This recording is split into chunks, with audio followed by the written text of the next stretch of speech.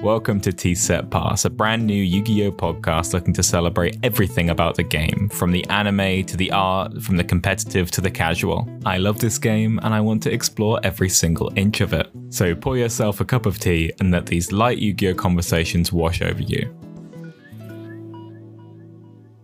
Welcome everybody to episode 1 of the podcast. I have debated a little bit about how I wanted this first episode to go. I have completed several interviews with some interesting guests, but I thought it might be better if I started the first episode alone to really set the scene for what I want to talk about and explain a little bit about my history with the game and what you might be getting from this podcast. So I've played Yu-Gi-Oh as long as I can remember. As far as I'm aware, I was first given some booster packs when I was about 4, early primary school, because I remember bringing them in around year 1, year 2, if not younger. Like most people, I didn't dive in on the competitive end for a very long time. I think until the end of the GX era, my deck was a huge pile of every single card I owned. Believe it or not, that meant it wasn't very consistent, and despite having fun in the day, I don't think I'd enjoy going back to those decks now. It wasn't until the 5Ds era that I really enjoyed playing Yu-Gi-Oh! It was hard to play Yu-Gi-Oh! Back in GX era. All the boss monsters were fusions for the most part, and if you didn't have the expensive cards like Cyber End Dragon, then you had to settle for bad elemental heroes. Obviously, in hindsight now, there were a lot more cards that I could have been using, but as a small child, you get what you get. The Synchro era was when decks could be good and fun. All you had to do was have a tuner monster, and then you could just have loads of fun finding all the monsters with the levels you need to make the good synchro boss monsters like Stardust Dragon and Red Dragon Archfiend, which were a million miles ahead of your Flame Wingman. The first deck I ever felt a real connection with was my Morphtronic deck with Power Tool Dragon as my main boss monster. I remember my best friend Corey that I always play Yu-Gi-Oh with, and I still do to this day whenever I go home. He had Morphtronic cards all over his floor once, and he had no interest in them. Probably distracted by those much cooler looking psychic monsters, to be fair. He said I could have them because he did not want them, and I took all of those bad boys home and built the most fun, high-rolly synchro deck that I could have ever thought of back in the day. I still love Morphtronic to this day, and when Halka 5 Brax was legal, I was building all sorts of high-rolly synchro spam decks with them. I still get to play with them a little bit now in the Tri-Brigade FTK deck I've just built, although that might be getting a bit complicated for some of the casuals. If doing TikTok lives has taught me anything, and I do TikTok lives where I duel regularly if you're not one of my followers from the TikTok side, it's taught me that a lot more people love Yu-Gi-Oh! Or at least have nostalgia for Yu-Gi-Oh! Than even they think, probably. People watch our streams for hours and hours and they still have no idea how the game works. All they're doing is waiting for a pot of greed, an Egyptian god, or a dark magician. I want to talk to people from all levels of Yu-Gi-Oh! For this podcast. Casuals, competitive, anime fans, people who are maybe on the money side, merchants maybe. However, I have to keep in mind that can be quite alienating to some people. If you're just a fan of the anime, or you just want to hear people have a light conversation about Dark Magician, not every episode of this will be for you, so I'm happy for you to dip out whenever you feel that you might be getting overwhelmed. However, if you have a thirst to learn, then I am happy to teach you everything I know and take you from a complete casual to a little burgeoning competitive player. If there's a topic you'd like me to cover or get a guest on or just answer myself, then just leave it in the comments either on my videos on TikTok or on the podcast itself.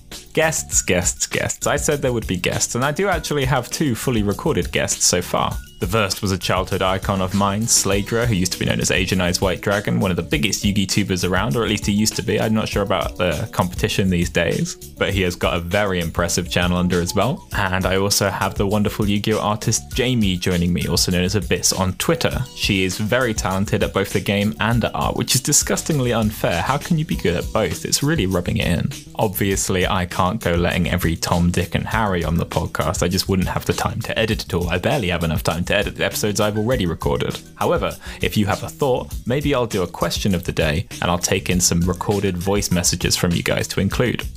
If you think that would be fun, let me know. All the interviews on this show will be edited down into nice, juicy clips, snippets or conversations. Maybe I'll theme it around a particular topic. However, if you cannot stand the censorship, if you want the raw truth as it is, I will be uploading the full conversations onto my Patreon. So if you want to follow the link in the description below, you can find that and get any more information that you need there. In terms of my relationship with Yu-Gi-Oh! Right now, I've been a Yu-Gi-Oh! Content creator for just over a year now, and I love the game maybe more than ever. Making content for so many people really does bring out your enthusiasm for the game. I think if I was just sat there playing it on my own, it might not be anywhere near as fun. I very much go back to the anime on a regular basis, both dub and sub. I am no snob, although I can't pretend that I love every series. V-Reigns is really not my cup of tea. Despite having some of the best qualities and best animation, it just rubbed me the wrong way. I think Arc 5 had potential to be the best series of all time, but then kind of messed up on the delivery. Zexal's probably the only one that stuck the landing perfectly. But I could go on forever about the quality of the Yu-Gi-Oh anime. It has very high highs and very low lows, and does not treat women particularly well, which is something I want to explore in more detail coming shortly. People often ask me why I'm not bored of the Yu-Gi-Oh anime. They play cards for half of it. They're not even fighting properly. What is there to enjoy? And my logic is it's just a fighting show. It's a fighting show where instead of a fight scene, they play a card game. And guess what? At home, you are going to get in trouble if you do a drop kick into someone's head, but you will never get in trouble. Well, I take that back. If you're in a strong Christian household, you might get in trouble. But in general, you're not going to get told off for having an epic duel with your friends instead of punching them in the face. Very few of us will become the muscle-bound Saiyans of Dragon Ball Z, or the amazing ninjas of Naruto. Not that I've watched either show. However, everybody can pick up a piece of cardboard and read it. Well, I wouldn't go that far. Most Yu-Gi-Oh players aren't able to read, but we try, or we at least look at the pictures. Original series Yu-Gi-Oh is just not my cup of tea because the cards are so basic. There's so many normal monsters or field spells that do so little that they feel like they're wasting the paper they're printed on. One of my favourite things about the show is seeing a cool combination that a character's come up with and being able to recreate it yourself. For example, Jaden used a card called Mirage of Nightmare that lets you draw 3 cards but then makes you lose them at the end of the turn. However, he used Mystical Space Typhoon to destroy his own Mirage of Nightmare, meaning that it wasn't alive at the end of the turn to make him discard. That's a fairly good combo, and as a 9-year-old you're thinking, wow, I didn't think of that, and then you get to try it yourself against your friends. Over the years I've half collected. I've never really committed to it until lockdown. Being trapped inside for such a long period of time really gave me the chance to go through my binders and bundles and boxes of old cards to see what I actually had, and one of the things I always wanted since I was a kid was a collection of all the number cards. Yu-Gi-Oh! Zexal is a series where they're trying to collect all the 100 number cards. If you collect number cards, you get more powerful. There's some lore attached to them. Collecting all the numbers gives you sort of world creator level powers. It's kind of a crazy idea, but I just love the aesthetic of numbers on monsters and the idea that there's a finite amount. I won't begin to explore if there's any neurodivergence behind wanting to collect things because they're numbered, but there you go. There's a whole book of them now on my desk. I've collected every single number card in the game, and that has unlocked quite a healthy or unhealthy appreciation of collecting and completing sets. I then collected every single banned card in Yu-Gi-Oh! And I'm happy to explain why there should be banned cards because it's a topic I'm very passionate about, and my comment section is very against the idea of banned cards for some ridiculous reason. And my next collection that I haven't even made a single video about because I'm still making videos covering the banned list collection will be all the hero monsters in the game, which I'm very nearly at completion of. And maybe one day I'll sell them all and collect £1 billion, and then maybe I'll spend that £1 billion getting whatever the next meta deck is if I want to go really try hard. In terms of competing, I dabble, I dip my toe in the water. I try and build decks that could compete if I wanted to, and then I don't compete. I will be starting very soon, and I'm happy to document my journey of trying to be good at the game with you guys on this podcast, but I will not commit to winning because I am no fool. I did a lot better with the Digimon trading card when I went to the locals for that than I did with the last couple of Yu-Gi-Oh! Locals that I went to, which is incredibly depressing seeing as I've played Yu-Gi-Oh! For about 20 if not more years now, and I've played Digimon for maybe a few months at most. But hey, that's how the cookie crumbles. Aside from Yu-Gi-Oh! And as I just mentioned Digimon, I've not super dabbled in too many card games. Cardfight Vanguard was the only card game that sparked my heart as much as Yu-Gi-Oh! And I've really fallen off. The power creep got ridiculous. And not so much unfun, but it got too expensive to keep up with it. It felt like every time a new pack came out, the old pack became instantly irrelevant.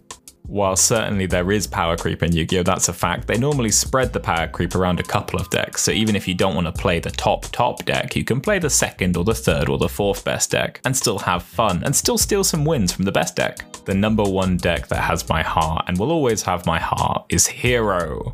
I've been in love with this deck since episode 1 of GX. Flame Wingman was the coolest guy in the world, even though there's no reason to use him anymore. Although we are getting a retrain of Flame Wingman soon, so we will be able to play around with him again. And the deck isn't the worst in the world anymore. MBT, famous Yu-Gi-Oh YouTuber, just took the deck to the last Yu-Gi-Oh Championship Series, which was in London, and he did very well with it, thanks to the brand new card, Wake Up Your Elemental Hero. I'm going to wrap up episode 1 there. This is a lot shorter than any of the other episodes will probably be because I'm on my lonesome. I just wanted to give you a taste of some of the stuff we'd be talking about before we get some guests in who are quite specialists in their knowledge. They might dive pretty deep on the competitive or on the commercial side of the game, so I just wanted to make sure that you knew what you were getting into.